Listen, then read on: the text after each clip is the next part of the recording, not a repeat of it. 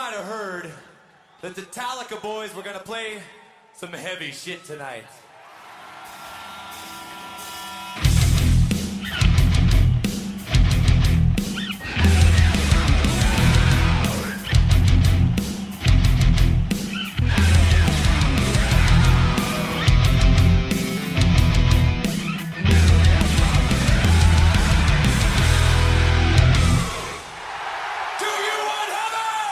Ladies and gentlemen, welcome back to another edition of Metal Tales from the Road. I'm here with my homie Edgar Baradas, who is affiliated with the California to Self-Destruct chapter of the Metallica fan club, and he's a huge diehard fan, big supporter of the show, good friend of the show, has one of the black tickets, which we're going to talk about here in a second, but we should tell the story of how you and I got to meet on the road. You live in Los Angeles, and I was going there to play some shows, and we got to hang out and sit on the bus and talk Metallica for a little bit. That was cool. Yeah, that was pretty chill, dude. I was really happy that I got to meet you and just, hang in there for a few minutes and talk about the band. And you did bring us one of the California to Self-Destruct flags, which it was such a treat to get one of those flags because I was just so used to seeing it in the tuning room. So we've got that's up in HQ2 right now as we speak. So we're waving the flag proudly. And how many Metallica shows have you been to before this tour started? Before the U.S. tour, it's been 22. 22. Yeah. Not bad. Pretty good. I think. I mean, it's quite a bit more than me. And where did you come online with the band? What's the first tour you saw, first record? Give us a little bit of the Metallica backstory for you. Well, first tour was 2008, the Dead Magnetic one. That was the first one I was actually able to attend. But I came online with the band somewhere around the Black Album era, probably. The thing is, I didn't know the band that much, but I had a choice at school whether I wanted to play a flute or a guitar, so I chose a guitar. And a friend of mine introduced me to the most easiest Metallica song to play on a guitar, which is Nothing Else Matters. And then from then on, he showed me a bit of The Unforgiven. So I was hooked since that day. And for some reason, my brother, around that same time, bought Garage Inc. And weirdly, I didn't know. I thought all those songs were Metallica. Yeah, I think a lot of us did. Yeah, dude. And I liked that album more than my brother. I was hooked since that day, and I just started buying CDs here and there, and that's been I don't know, 17 years or more. Tell me a little bit about the chapters. So, Metallica has these chapters all throughout the world, and maybe for our listeners who don't really know what that means, can you talk a little bit about what it means to be in? Because the chapters are actually recognized by Metallica, right? They're like official chapters. That's right. So tell us about how you got involved with that, what it means to be in a chapter. You guys get together and go to shows and have meetups and stuff? That's right.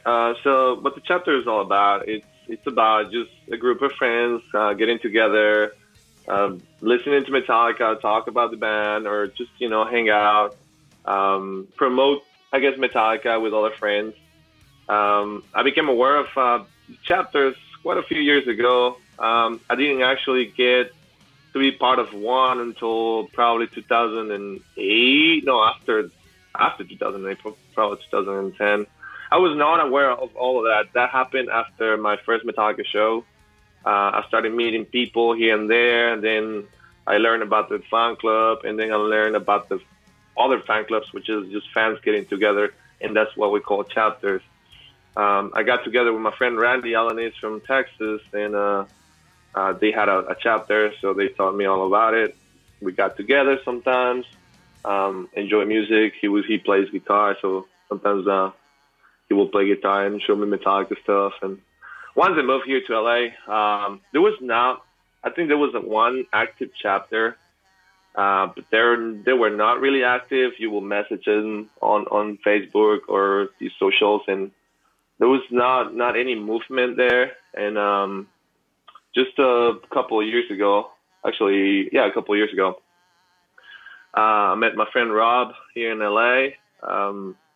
That was our first show together, and they told us that, you know, like 2-3 days ago, they decided to make a chapter here there in LA and just you know, hang out within friends, because it's like it seemed like with the North American tour last year, we were gonna see each other often. So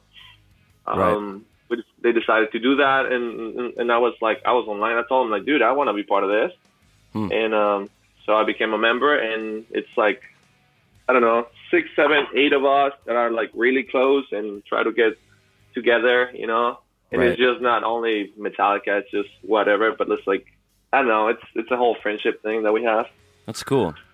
And you know, and the chapters also, from my perspective, I mean, I didn't know much about that before I started the show, but it seems like occasionally, especially when the boys are touring, that the chapters kind of rub up against each other in good ways too. Like, I know that you got to meet up with maybe some of Sarah's people in the Attitude chapter, and do you guys ever try to organize chapter hangs with other chapters when you're at a show?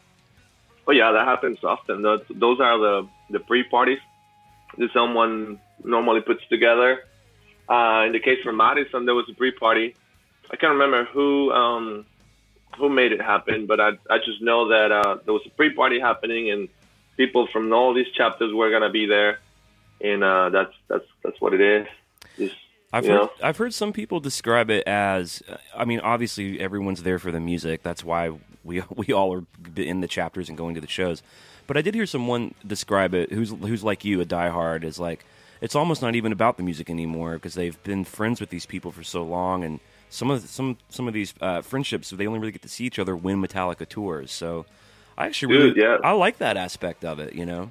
I completely agree. Like, it's not even about the music anymore. I mean, like, I love Metallica and I love seeing them. But the thought of just traveling to see my friends came when I went to Europe to see Metallica. And the only reason why I decided to go is not because of Metallica. I wanted to go because I wanted to see my friends. Right. Because everybody was going, and I haven't seen them for probably over a year or less than a year. Right. And they were telling me, like, dude, you gotta go, you gotta come with us. And I was just thinking, like, I don't know, Europe is kind of expensive, so I don't know, I don't think I can do it. Plus, I had to take time off. But at the end of the day, I worked it out with my boss. I had to make sheets of, you know, just how many days I was gonna do, how many shows, how much will I spend, and I spent hours doing all of that. And once I figured everything out, everything worked out. I took 2 weeks off and flew to Spain and saw my friends over there. There was, like, I don't know, 14, 12 of us, like, just getting Airbnbs together. And it was great, dude. It was such a bonding experience. Like, Metallica is just a cherry on top, but everything in between, just passing time with my friends, that was everything. That was my trip. That's what I remembered the most. And that's what's most important for me. So I think that's kind of the reason. Yeah, that's kind of the reason why we decided to do this trip with my friends, just kind of to bond together even more. Now, you are one of the owners of the Black Ticket, which we've learned from Aaron and Sarah. It means you can go to any show on the North American tour and you get early access to the rail. How many shows are you planning on trying to see? I know you've told me privately, but just for the listeners. I'm thinking probably around anywhere from 12 to 15. You could probably more. Hoping for more. You are planning on coming to the Nashville gig, right? Oh, hell yeah. Just for you guys, dude. I want to be there. That's going to be so fun, dude. I feel like I keep saying that on the show, but it's going to be, I think, a reoccurring theme with most of the people I talk to for this series, that they're going to be coming to that, to the pre-party and the show. So there is one thing I did want to talk to you about. When I hung out with you on the bus, you were telling me about sort of, we were talking a lot about the echelons of diehards, and it's sort of a world that's been opened up to me since Ethan and I started the show. But you were saying that you were involved in like a collectors group. Oh yeah, I had never even heard of that. So what was you? Because you were wearing the T-shirt, and I didn't know what the acronym was. Can you talk about what that group is? That is called the acronym is TMCC, and it stands for the Metallica Collectors Club. Right. And is that something from the old forums or something? And it's sort of that's people that kind of wanted to make a forum and just get together as collectors and just kind of really geek out on collectibles, like these people collect like every single copy of every release or variants and rare things. I mean, there's a bunch of things that I never thought they were released. They were so limited. There's like under 100 of them. It's just like it's another world of collecting that I wasn't even aware of. Mm-hmm. And they kind of, one of the guys talked to me. He said like, hey, maybe like, since I was in the forums and I was really active and I was like pointing out certain things, he told me like, hey, you probably like this dark side of the forum, which is like the other one, because we would mess with each other really nice, and I love those guys. And after that, Go ahead. I was hooked with collecting, and now I own a bunch of stuff that I never thought I owned. What are some of the most notable things you have that would be impressive to your average listener? Which is, by the way, I would include myself as the average listener. Well, I have a few of the color vinyls that some of them were like under 100 copies. Mm-hmm. Some of them are under 1,000 copies. But the things I like the most, I think, are posters and things like that. There's kind of art that I can actually enjoy on the wall. Right. So I have one of the Saint Anger. I have the Saint Anger lithographs. Mm-hmm. Those were never released. Those were never on sale. I don't know how they decided to give those out. So, but it's like the 4 variants of the cover of Saint Anger. Oh, right, because they did the different colors, right? Yeah, and those are like I don't know, 18 by 20 or something. It's some weird measurement. What were the additional colors? It was there's a green one, right, and maybe an orange one or a yellow. Well, there's the red one, the regular one. Then there's the purple. They call it the purple because it's a purple fist and a yellow background. Mm-hmm. Then there's one that is oranges. Mm-hmm. It's orange in like some other tone of orange. I can't remember the last one. I think it's bluish. I think it's all blue. I love that. I love that artwork so much. Yeah. I mean, I love it. Pushhead is super super cool. And I also have another Pushhead lithograph that is the back of Saint Anger. Mm-hmm. Is the guy the skull that's got the little fist on his neck and it's just hanging out. Yep. I think it's called the Blizzard edition. Instead of being red, it's all bluish. That's quite rare, I think, and it's signed by Robert and Kirk. I got that signed one day. So have you met all the boys? I haven't met 3 of them. I haven't met James. Mm-hmm. Lars, he was not really like a met him. I kind of just was next to him, and I was able to just kind of shake his hand like for a second, and that was it. Yeah. For Kirk, it was like I think I really met him. That was on his Too Much Horror Business signing. Yeah, the book signing. So I met him there. Cool. And Robert, I met him like 3 times here in LA. You can find him like, I don't know, here and there. He's just crab walking down at the local 7-Eleven, probably. Exactly. He's crab walking to get some gas at the gas station. Yeah. Well, he either crab walks or does the helicopter to fuel up. Yeah, he's helicoptering all the way over to the gas turnstiles. That's pretty funny, dude. Okay, so hey, just real quick, while we're camped out in Saint Anger world, what do you think about Saint Anger? That's a controversial record. Where do you stand on that stuff? Is it a record you like? Love it. Okay, all right. Dude, I fucking love it. I love your enthusiasm for it. Dude, I know it's got its flaws. It's not perfect. Right. There's definitely like long songs, and at some point, like I much rather listen to the radio edits just because it's they're shorter. Yep. Straight to the point. Mm-hmm. But no lie, dude. Like, and I know a lot of people are not gonna like this, but I can listen to that album like back to back. Just like twice in a row, like the whole thing. Yeah. I think the longer I live with it and live just with the sort of the absurdity of the whole thing, I actually have come to kind of love what it is, what it represents, the time in the band, what they needed to go through, and then some of the songs really do kick ass. It's cool. Yeah, dude. Yeah, definitely. It's just like you guys say, it's just a different slice of pizza, and that's a slice of pizza that I like. There you go. And the nice thing about you with this pizza is there's plenty of it for you to eat because most people passed on it. Oh yeah. Most people pass on the Saint Anger flavor. But let's bring it up to Hardwired.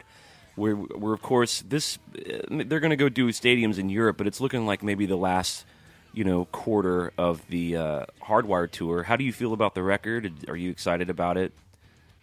Where does it stand for you? Super, dude. Just when we found out, the little T series here and there, I was just super excited. Mm-hmm. Once I got to listen to it, I thought it kicked ass. Just the first part of the album, I think most people will agree that it's like the best. Yeah, stronger. The second part, it's still good, not the best, but I still like it. Cool. Yeah, love it. Well, let's talk about the show, Grand Forks. So this was your fourth show. You'd seen the three before, and yeah. I'm sure you, like all of us, have been real excited by the slots. They've really upped the game on the slots. In fact, today I was kind of counting. Crazy, dude. There's like 7 slots now, 7 rotating slots where something different might happen. And we've, of course, been treated to No Leaf Clover, Unforgiven 3. I mean, let's just camp out there for a second. What was it like to see those 2 songs? Oh, wow. Dude, I was looking at my friend next to me, and when Clover, they played the intro tape, and there was like the symphony and thing, and we were like wondering, like, what was that? Like, I mean, obviously it was familiar, but it was off by just a bit. Mm-hmm. And I was thinking, is that no Minus Human? And like, no. And my friend was like, sounds like the intro to Whenever I'm at Rome, like with symphony. I'm like, no. And then like there's the lingering notes here and there, and I'm like, dude, no way, that's No Leaf Clover. And then they just come out and just match it. And they were like super tight, like really tight on that song. Love it. And as for the Unforgiven 3, dude, totally unexpected. I know. Wow. That blew our minds. And I was like, no way, they're pulling out deep cuts. One of the things that I talked with Aaron about is like, first of all, to get the Unforgiven 3, it's only been played like 7 times. That was the 8th and hadn't been played in however many years. It's almost like, so that's a treat in of itself. But the idea that they played the Unforgiven 3, like, man, this tour is going to be real exciting if it's on the table like that, something that deep. Yeah, dude, that was the first time I played here in the U.S. So Right. I'm so lucky I was there. Well, let's get into the show that you were at. So you have the black ticket, so you get early access. Are you a rail guy? What's your vibe? And also, I'd like to hear if you're mixing it up with different shows. Do you try to go to different places? What's your strategy for all that? Well, funny you ask. Well, I've been a rail guy forever. Like I've never seen Metallica in some other place other than the rail. Like I've never seen them from far away. And I want to do that in one of the next shows. But this time around, I normally just hang on one section, one of the I guess members' sides. Mm-hmm. But it's just so happened that the first show we went to Kirk's side because it was open. And then on the second show, I did Lars because that's where I hung out on Europe, and I kind of like that side. Mm-hmm. And then for the third show, for some reason, we were able to rush into the venue like really quick and get a hold of James' side, which is really hard to get because most people wanna be there. Right. And you know which one they have designated sides, like you know which one's going to be which? Because it seems like, to me, the casual viewer, that they float around a lot. Yeah, I mean, they they go all over the stage, but they have the dedicated stage where their tech is at. And so to explain it on the square, whatever the drum set is facing first as you come in, that will be Robert's side. That's where Zach will be there, his bass tech. Mm-hmm. And he'll have his bass rig there. To the right of that, if you go clockwise, then that's James' side. Then the other opposite side is Kirk's, and then there's Lars on the other side. And you'll see their techs and their gear there. So if you want to see someone really close, you want to go to one of those 4 corners or 4 middle spaces. Because they come down the stairs and sometimes they shake your hand and they see you and all this stuff. When you're going to shows like this, like you've seen 22 shows, are you seeing some of the same people? Like, are there certain people that always go to Kirk's side or always check out Robert, or is it that kind of thing? Not really. They go Okay. all over the place. Yeah. Like most of the time, you just want to get real anywhere you can, right? Right. Unless you you really want to go to one side. But I'm not normally like they just go to anywhere they can. It is nice. I mean, they do move around enough to where if you just grab some rail, you're going to get some interaction with the boys. It's pretty cool. Yeah, it always like the corners get more attention than the centers of the stage. Mm-hmm. So if you want like a little more interaction, you should go to a corner. But if you're in the middle, then that's when you interact with the members of the band a little more because they come down the stairs. So there's a balance there. See, that's why I love the show. The show is more than just fans talking. It's educational. We can tell you exactly where to go on the rail for whatever kind of experience you want. That's the value exactly. there. All right, so let's talk about the Jim Breuer opening set. So you have the benefit and luxury of seeing multiple shows in a row. You've gotten to see it evolve from Madison, where we've all heard it went on a little long. The boys had to go on late. They were working out some kinks, and then they sort of stripped it down, maybe gave him some less time. He's doing more stand-up. What was his deal like at this show? How is it different? What do you think about it? And every other relevant question I can think of.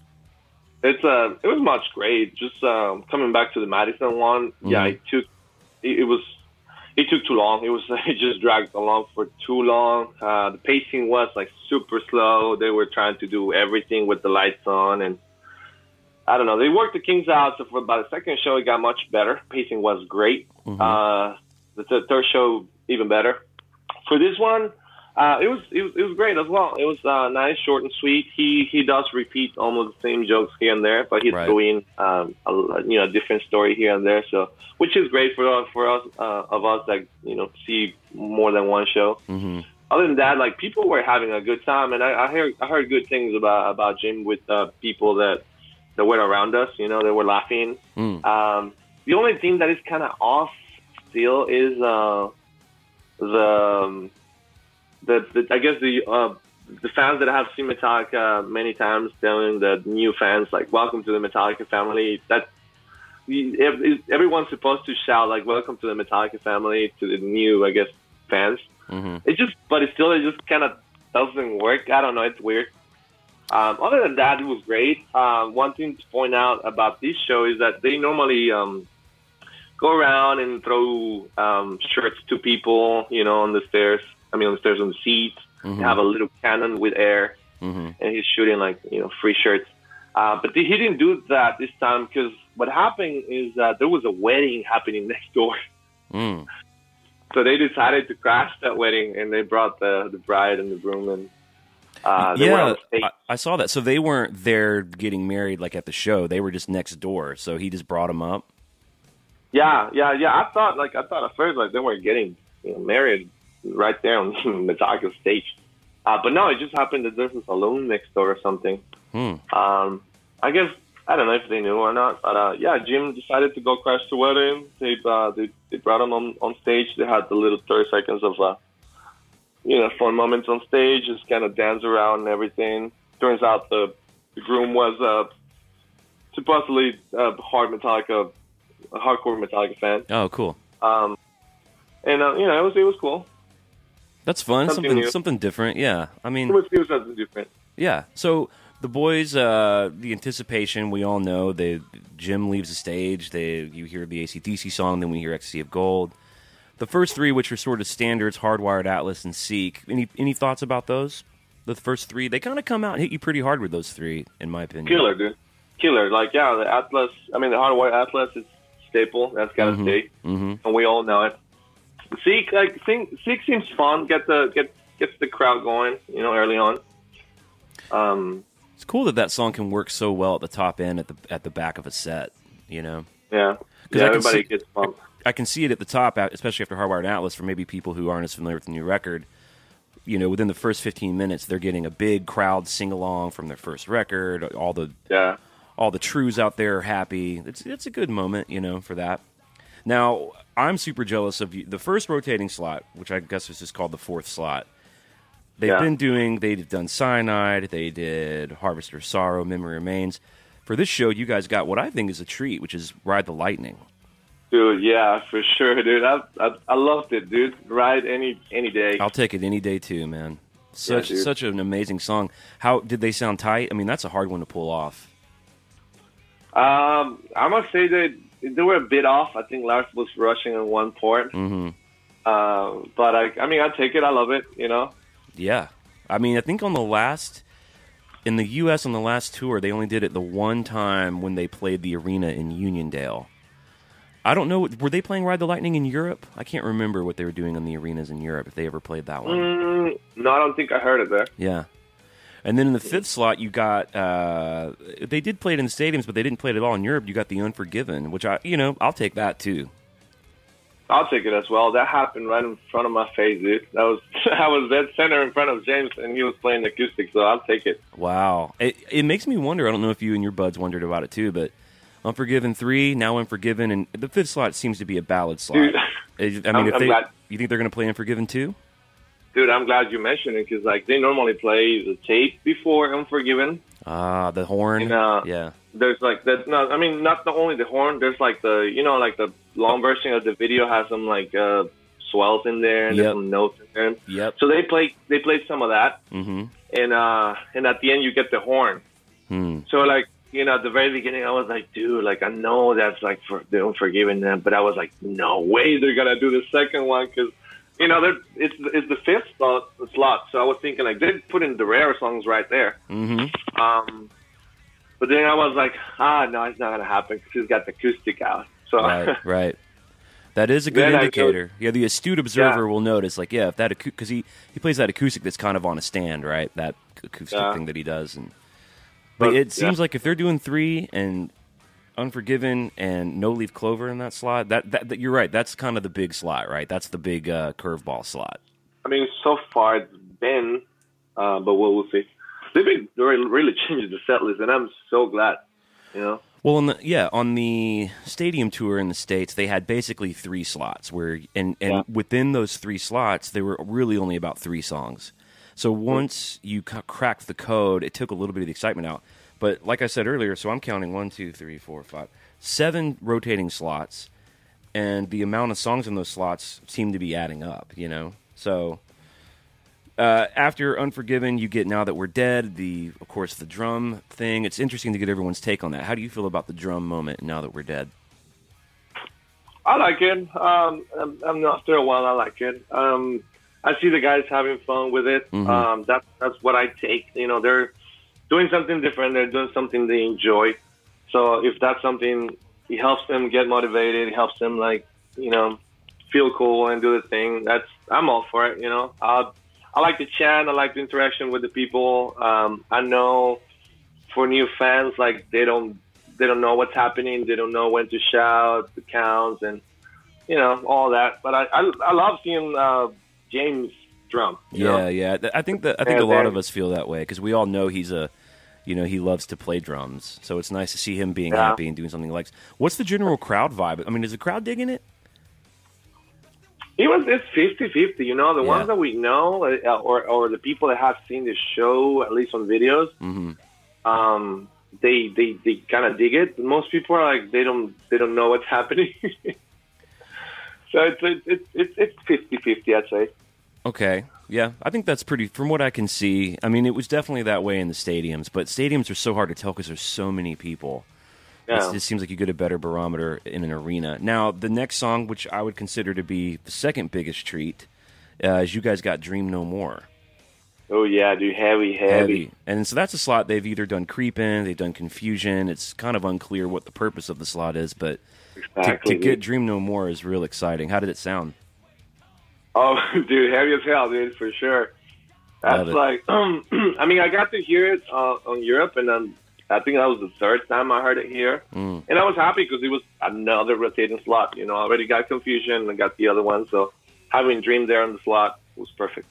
Yeah, I mean, and maybe that's the slot that if they're going to debut Am I Savage or Here Comes Revenge, maybe that's a good slot for it too. It's kind of a hardwired slot, even though they did do Creep there before, but yeah. All right, moving right along. Bell's classic staple, the Crab Walk Classic, dude.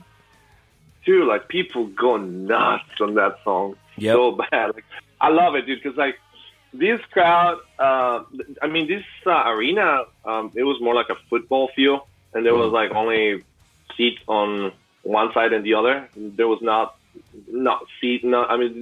there wasn't any seats on the long side. Gotcha. So it was, like, the general admission was really long, like, long.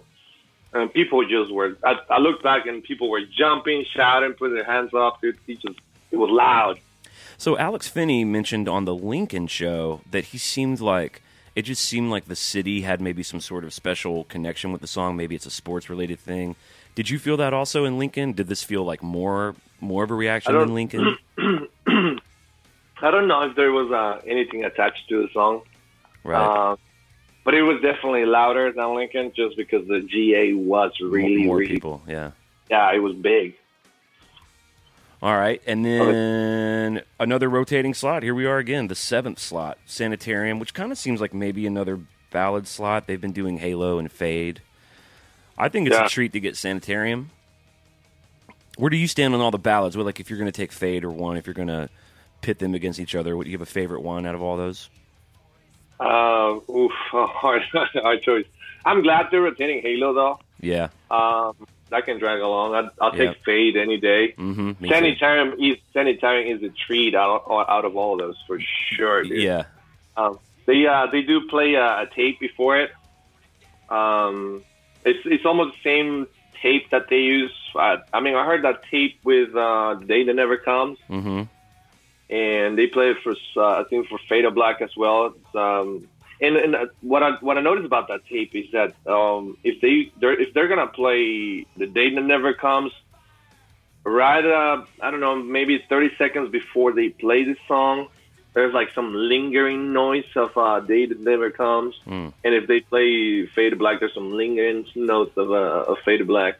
Gotcha. So with Sanitarium, I think I also heard like couple notes right before the tape. They kind of like let you know what song's coming if you really put attention. Right. I like that. We got Detective Edgar down there in the crowd on the case, man. Yeah, dude, if you put attention. Yeah, put attention on that after that tape, and you'll hear like some notes that you'll know what it like. You'll be like, I've heard that before, but I'm not sure what it is. Right. And then you realize it's that one song. You know, I like the idea of all the intro tapes, too. It like, gives the band a bit of a breather, kind of a palate cleanser. The lights can all go down. It can build anticipation. I think it's cool how they incorporate that in. Mm-hmm. Yeah, they need that break for sure. Okay, and then now let's talk about the doodles. So then we get one of Kirk and Rob's doodles, which I know they did several different things. I know a lot of people were kind of blowing my phone up. I had a show while they were playing.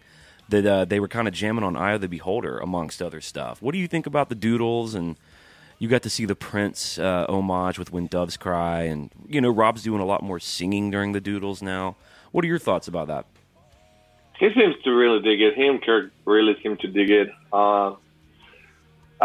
It's almost the same thing as the drum set on Dead. You know, they're having fun with it. Like a lot of people, I'd probably much rather hear something else, but it's also a little treat, and you know, it's something that they like to work on and have fun with it, and it gives Lars and James a break. So I'm up for that. If whenever I see Rob and Kirk doing that, they're always like smiling. Yeah. Kirk has always a big smile. He's just like walking around and he's jamming, and like it's very, very loose. Yep. But dude, like they're having fun, and I like seeing the guys smile. I do too. My take on it, having seen it kind of in person, and then being able to watch videos and talk to folks like you about it, it seems like the whole idea is like Rob's baby. Like, you know, I think it's his idea, but I think Kirk likes because they're going to build the thing in, and historically it's been a big Guitar Hero thing where Kirk's got to come out and shred or whatever. And I think he likes the idea of the pressure being off of him in that way for that moment in the show. True. It's something he gets to share with Rob. It's kind of Rob leading it. And it's kind of something to do every day. Like, oh, who's from this town? What can we do that's special for here? And like give some purpose to the day where it's not just sort of show up, wake up, play the show. You know, it breaks it up. Yeah. Yeah, they keep expanding, you know, with their music taste, and they like to pick something, and like, you know, I'm sure they go like, oh, let's jump with that, and just kind of play around it. Like, I know it probably keeps them motivated, you know, because like they have to rehearse the same songs all over and over, and this is something they can work on and, you know, be happy about. Right. Yep, I agree. I mean, it may not be my cup of tea, but I like that moment's in the show, and it's something I look forward to. Like, what are they going to do? You know, it's cool. Especially in it when they were doing like Lincoln or like a town they've never been to or a smaller town. It's like, ooh, what's going to happen? So next we get yet another slot, the 10th slot that's rotating, and you guys got Motor Breath. So am I getting this right? I want to make sure I get the set right. So it's weird. It's like the first few shows, it seemed like it was a cover slot, like in the European arena run. But now it's almost like a Kill 'Em All slot too. So how was Motor Breath, and what did you think about all that? Unexpected, dude. Like they after the Idol of the Beholder jam, I think Lars came in and then they did the little trash can outro, and then after that. I was hoping, I was thinking like, no way, they're gonna do Whiplash, you know, which is like trash can and then Whiplash. Well, right. But they came out with Motor Breath, and I was blown away because it was such a treat. Like I think it's the first time I've ever heard that song live. I got to see it last year in I don't remember if it was Detroit or St. Louis, but I thought the same thing. I thought, what a treat, man. This song is so thrashy, so brutal from the first record. It doesn't get as much love, and I just thought it was really cool to look around and see a bunch of people getting off on it in 2018, you know, or 17 for me. Sure, yeah. So then another rotating slot, you get Creep, which I've said it a million times. It's my favorite Metallica song. I'll take that at every show I ever see. Any day. That's another song that works like anywhere on the set list. Absolutely. And I bet you mentioning that the GA was so big, I bet that the Die chant part was pretty exciting. Oh yeah, dude! Like I was looking back and forth, and I was like, dude, everybody's putting their hands up, and then I looked at the chairs, and everybody like was just die, super loud. I was just looking at my friend. I was like, dude, this crowd is loud. That's fun, dude. It's fun to feel like you're part of something like that, you know. Yeah, like it just really unites everybody in a, you know. In a nice a nice chant about biblical plagues and death. That's cool. Yeah. You know, something as nice as, you know, die. So then we kind of get their 4 standard closers before the encore, which, man, these 4 in a row are just pummeling to me. Moth in the Flame, Sabbath True, Roman Puppets. It's so pummeling, dude. That's what I noticed, dude. I was like, whoa. And so the reports I've heard so far about the drones and Moth are that they're pretty cool. I mean, from your vantage point over there on the rail, how's the drone situation shaking out?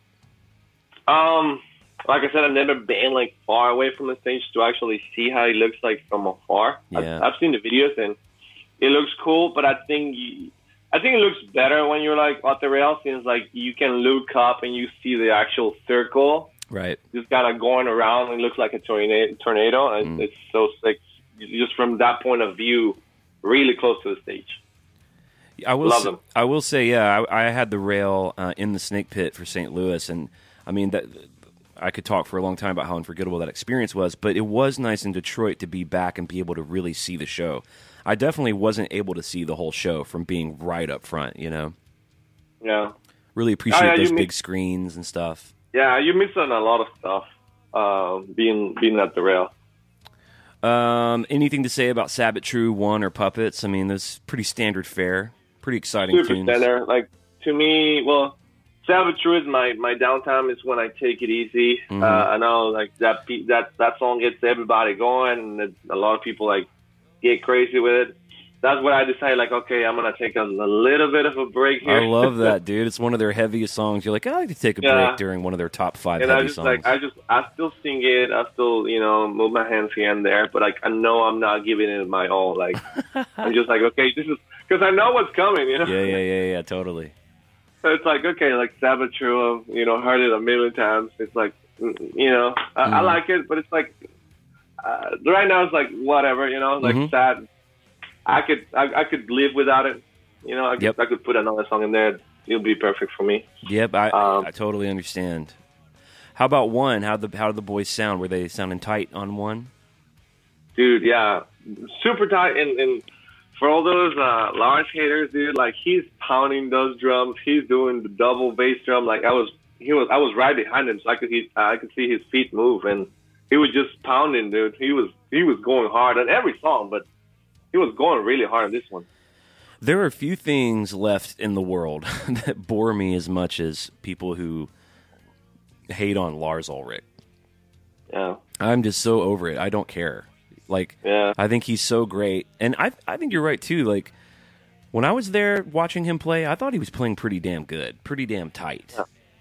He was tight on this one, dude. And, like, I'm telling you, like, he's giving him his all. Like, right. He's having fun with it, and you could tell he's, like, just hitting those things hard. I love that. I mean, our dudes are up there giving it everything they got. What else can we ask for, you know? Like, exactly. Especially now with all these rotating slots. So then we get Puppets, and then there's the encore. Now, if I had been following this tour, the first encore song is Battery, so it seems like they are willing to mix up these thrashers, and it's not going to just be spit out the bone every night. If this was going to be my only show of the tour, I might have been a little disappointed to see Battery. I know for you guys it was probably a nice break from Spit Out the Bone. Yeah, exactly, dude. Like, I can totally understand if it's your show and then you're looking to see that one song, but I mean, you gotta let Speed breathe a little, you know. He becomes old, and when they rotated with Battery, Fight Fire with Fire, Blacken, it's such a refreshing slot there. It's right. like, yeah, something else. I love Speed. Speed works nicely live. Mm-hmm. There's some. I was talking to some of my fellow chapter friends about like how they felt with Speed, because they haven't seen Speed until the Madison show, because I got to see Speed on Europe. Mm-hmm. And I told them, like, after I saw Speed like 3-4 times already, and they rotated the other songs, like I was okay with them rotating the songs more often than not, because right. Speed, the intro, I don't know, like it feels like they do a little they do a tape, right? Yeah, they do the tape, and then James and Kirk do what do you call those? I forgot the word. When the one plays the note higher than the other. Octaves. So I think they play different octaves. Mm-hmm. Like it kind of sounds different. It sounds much different than the recording version. Right. And then there's the breaks in between. The did and then. I don't know, like kind of, it's weird live. And they told me like almost the same thing. They dig it, we all like it. We all go crazy with it. But I like hearing a rotating song there. I was hoping for Blacken, actually. Yeah, I got lucky and got to see that in Detroit. That's at the top of my list for the Thrashers for sure. Yeah. And we'll see, it remains to be seen if they're going to be rotating that one, but I like the idea of them doing Spit, because I'm not sure that's one that's going to live on past this tour. So it very much feels like the moment of the tour. But I also totally see your point about, if you've seen it 4, 5, 6, 7 times. Because it's really competing with some real serious classics, like Battery, Fight Fire, and Blackened. It's in large company, Yeah. So Nothing Else Matters, Enter Sandman, you, Edgar, seen him a whole bunch of times, the Die Hard. How do you emotionally deal with knowing that these two songs are coming and they're the most popular? And are you cool with those two tunes? Yeah, I'm cool with it. Like, right after the encore song, I know what's happening. I know there will be a hang, and then after the encore song, they'll finish, and then James goes to his corner. Everybody goes to his corner. Mm-hmm. And then Kurt comes out and starts playing Nothing Else Matters. What I noticed is that he's playing a Strat right now. Ooh, for Nothing Else Matters? Really? Yeah. He normally plays a Les Paul. No, he's not been playing the Les Paul since wow. He's been playing a Strat since it's a blue, like a baby blue with white Strat. Wow. Does it sound and good? Like that was it was weird when I saw it. I was like, what? He's playing that for nothing? I'm looking. And he's been playing since then, so I like that he switched it up. You know. I'm looking this up right now. I need to see this. I need to see it. Yeah. And hold on one second.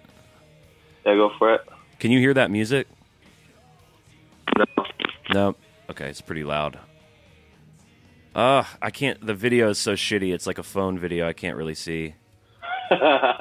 That's cool, man. I like that he's bringing out some different guitars. Did he play the Greenie at all? Are you familiar with that guitar?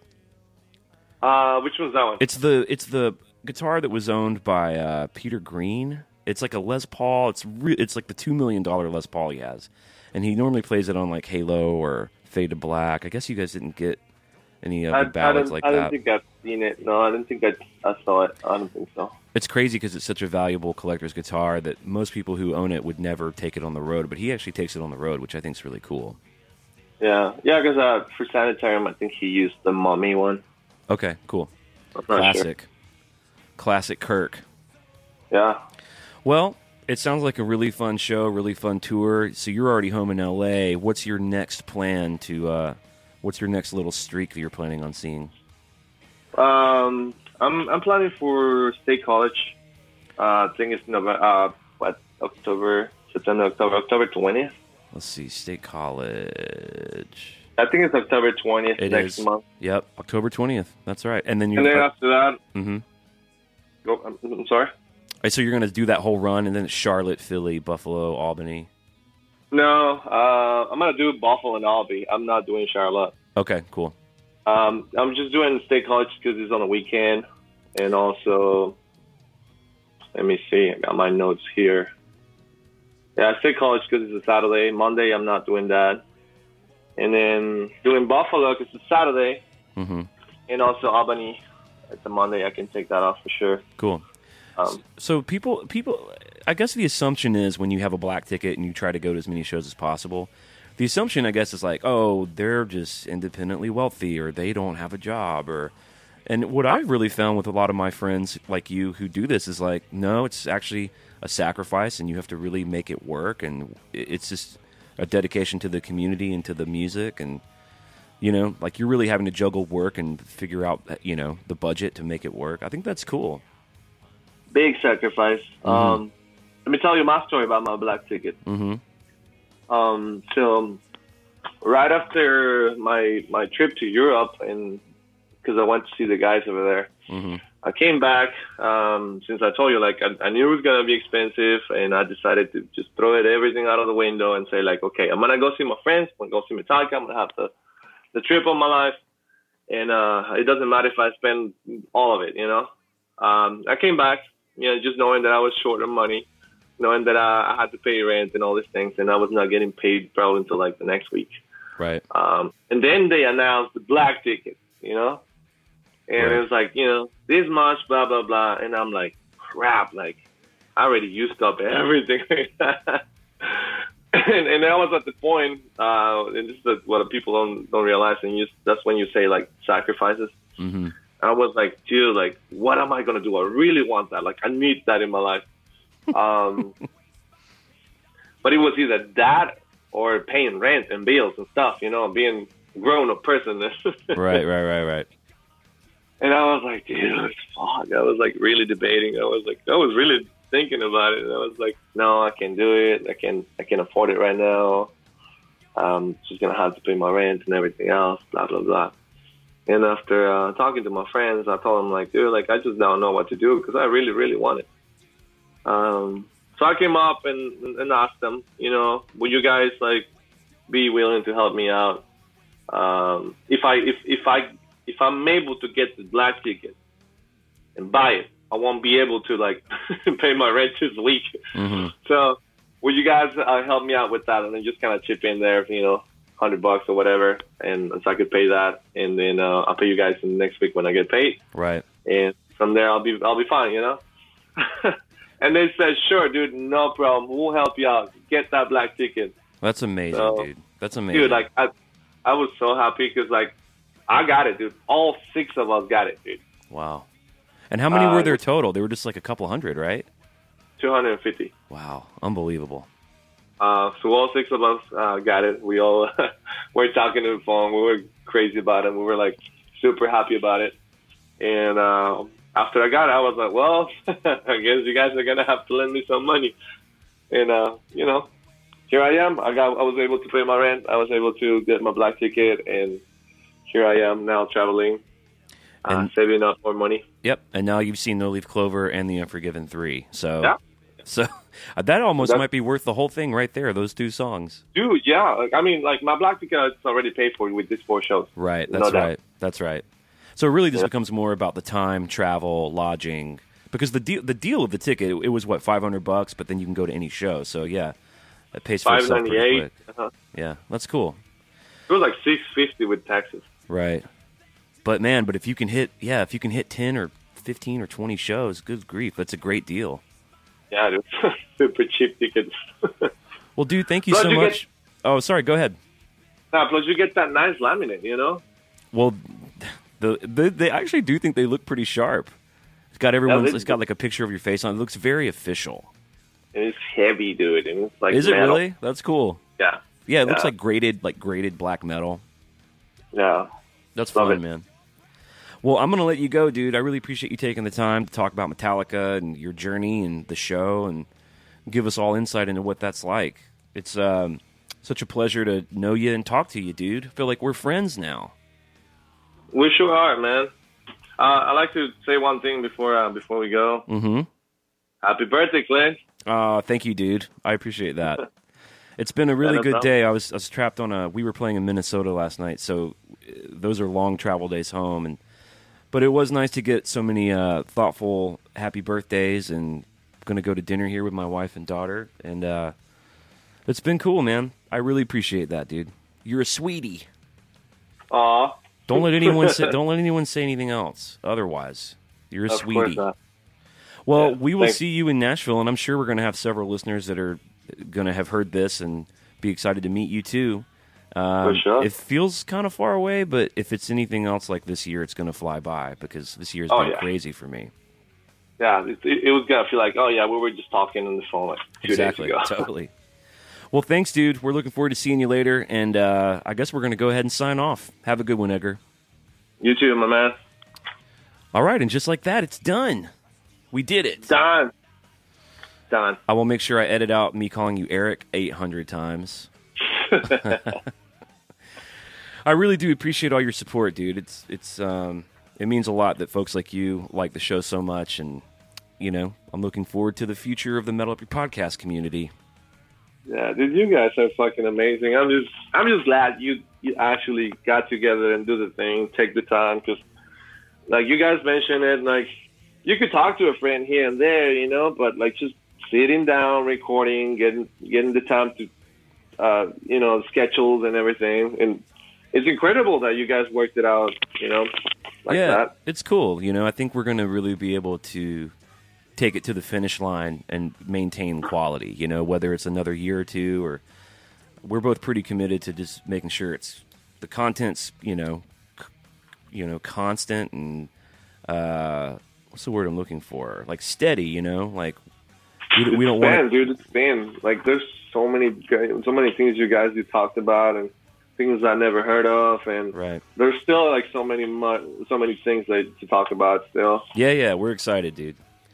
Yeah. Well, thanks, man. I'm sure I'll be seeing you on the socials and in text world, and of course in person in January. So we'll be in touch. For sure. Enjoy the rest of your day, homie. You too, man. All right, bye, Edgar.